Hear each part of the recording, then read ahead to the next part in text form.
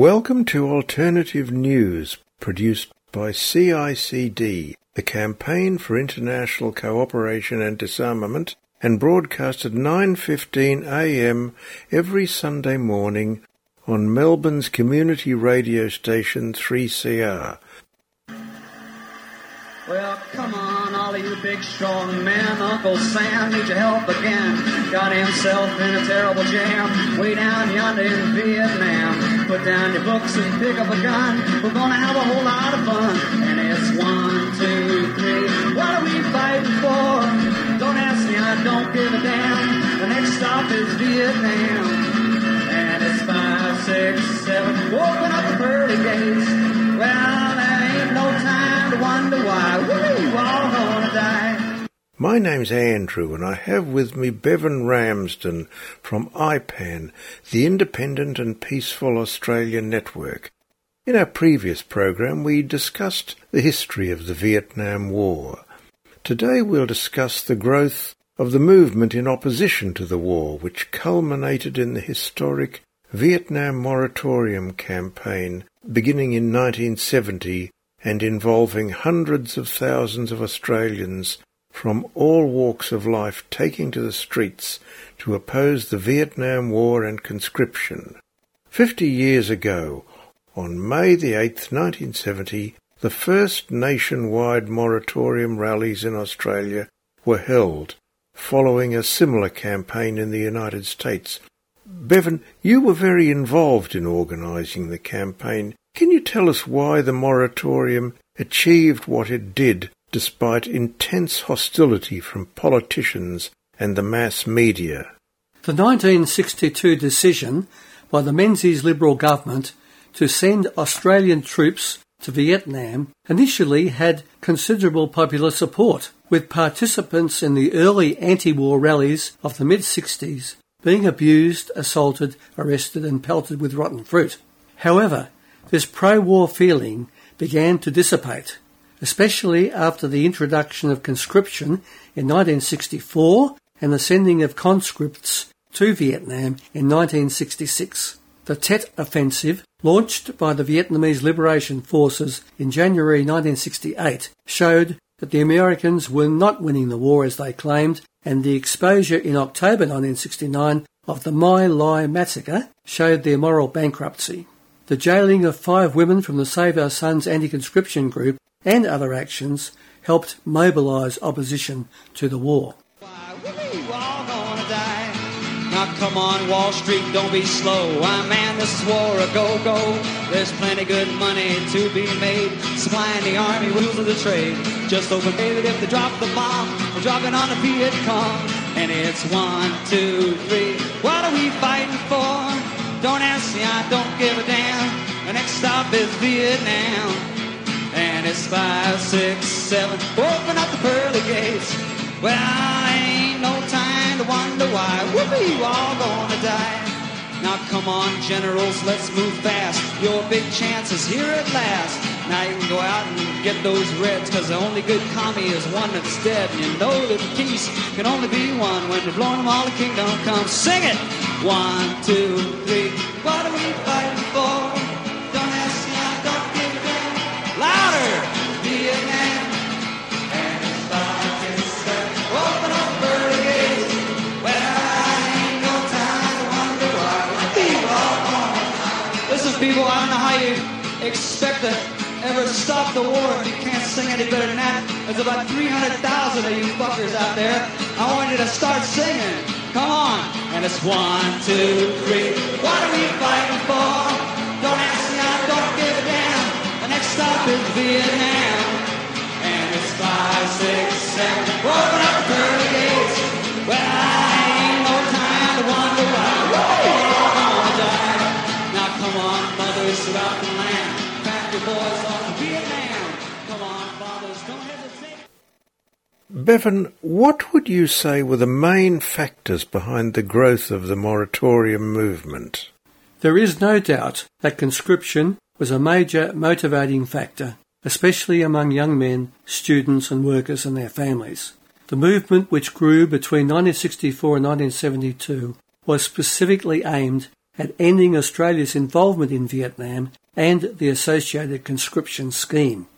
Opponents of the war were galvanised into action by the indiscriminate bombing and napalming of Vietnamese civilians and by a growing realisation that the war was a civil conflict rather than part of a downward thrust of communism. People also came to see that this war was United States imperialist aggression that Australia was supporting, and supporting at the same time an undemocratic and repressive regime in South Vietnam. Opposition to conscription focused on both preventing young men being forced into such a war and on the coercive and militaristic nature of the scheme itself. Whilst protest rallies and other forms of opposition to the war and conscription developed across Australia in the 1965 to 1969 period, many acts of mass civil disobedience also increased pressure on the Australian government. Thousands of young men became draft resistors, refusing to register for national service and defying the call-up at the risk of fines and jail. Some were jailed, which fuelled further opposition to the war and conscription. Maritime workers refused to load ships carrying military supplies to Vietnam. Railway and public transport workers, public servants, teachers and many others went on strike, held mass stop-work meetings and passed resolutions calling on the government to end conscription and bring Australia's troops home. Student protests, meetings, teach-ins, sit-ins and occupations were held in universities across Australia. Newspaper advertisements with hundreds of signatures urging the breaking of the National Service Law were placed in newspapers, and that act itself placed the signatories at risk of being jailed under the Commonwealth Crimes Act. There were public burnings of registration cards, and post offices which distributed registration cards were picketed and occupied, with protesters sitting down and linking arms. One of the songs frequently sung as the police attempted to break up protests such as these was "We Shall Not Be Moved." We shall not be moved. We shall not be moved, just like a tree that's standing by the water. We shall not be moved. The Union is behind us. We shall not be moved. The Union is behind us. We shall not be moved, just like a tree that's standing by the water. We shall not be moved. We shall not be moved. We shall not. How did the Vietnam Moratorium campaign originate, and how was it organised? By 1969, it was recognised that the anti-war movement would be more effective if it was coordinated nationally. Acting on a proposal by Melbourne-based CICD, the Vietnam Moratorium Campaign was formed with branches in each state and a national coordinating committee. A major role was played by the trade unions, who had much greater influence then than they do now, having achieved a great victory in the famous Clary-O'Shea penal powers dispute of 1969.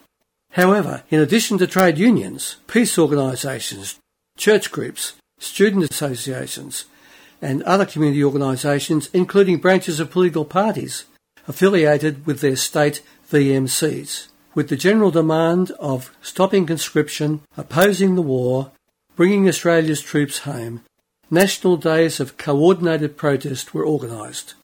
On the first such day, 8th of May 1970, approximately 200,000 people voted with their feet in protest marches across the country. In Melbourne, 100,000 people sat down and occupied 5 city blocks in an unprecedented act of mass civil disobedience. Further national days of action followed in 1971. While the call to end conscription and end Australia's involvement in the war was the major rallying cry, people increasingly identified US imperialism as the root cause of the Vietnam War and called for an end to the US-Australia military alliance, which was responsible for drawing us into this immoral war. Bevan, how was the moratorium movement organised and who led it? I recall being told by a right-winger that it was got up by the commos. The moratorium was a genuine grassroots movement and was organised along democratic lines, with the direction of the movement being decided by mass meetings, rather than decisions being handed down from a leadership group. Although these meetings were at times somewhat chaotic, with frequent acrimonious and prolonged arguments about tactics and demands, the urgency of the situation compelled people to unite around the basic demands, which were end the war, bring home the troops, and end conscription. As the movement developed, a network of suburban moratorium groups were established in Melbourne, Sydney, Adelaide and other locations.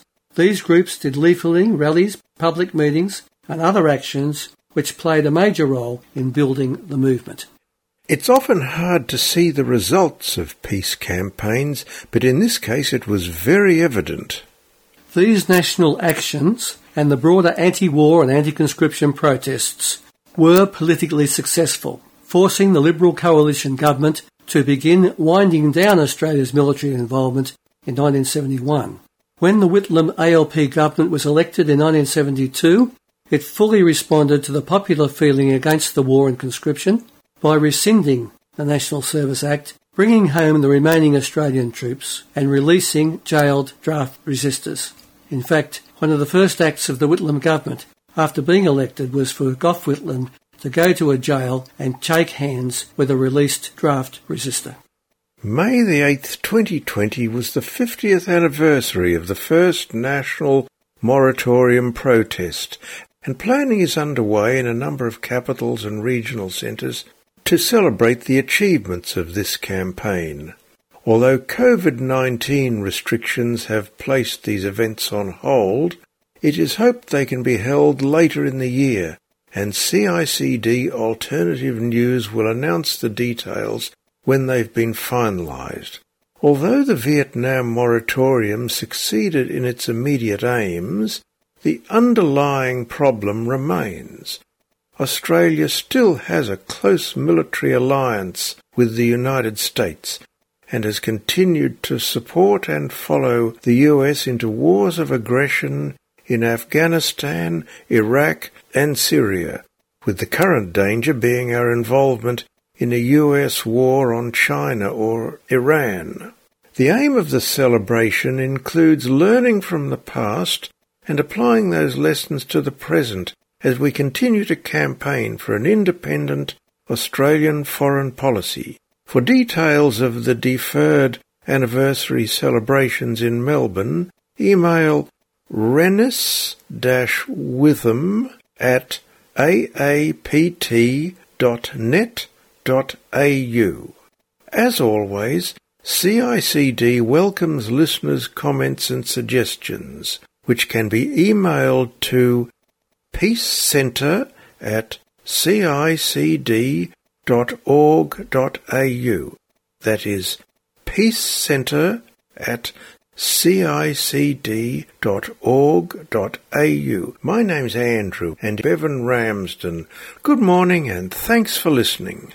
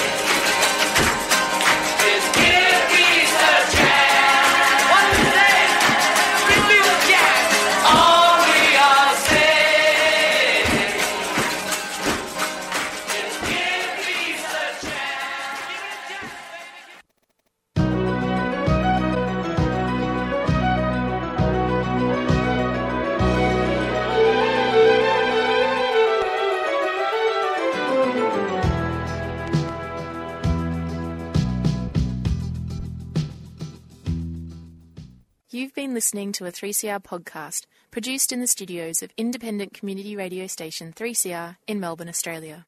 For more information, go to allthews.3cr.org.au.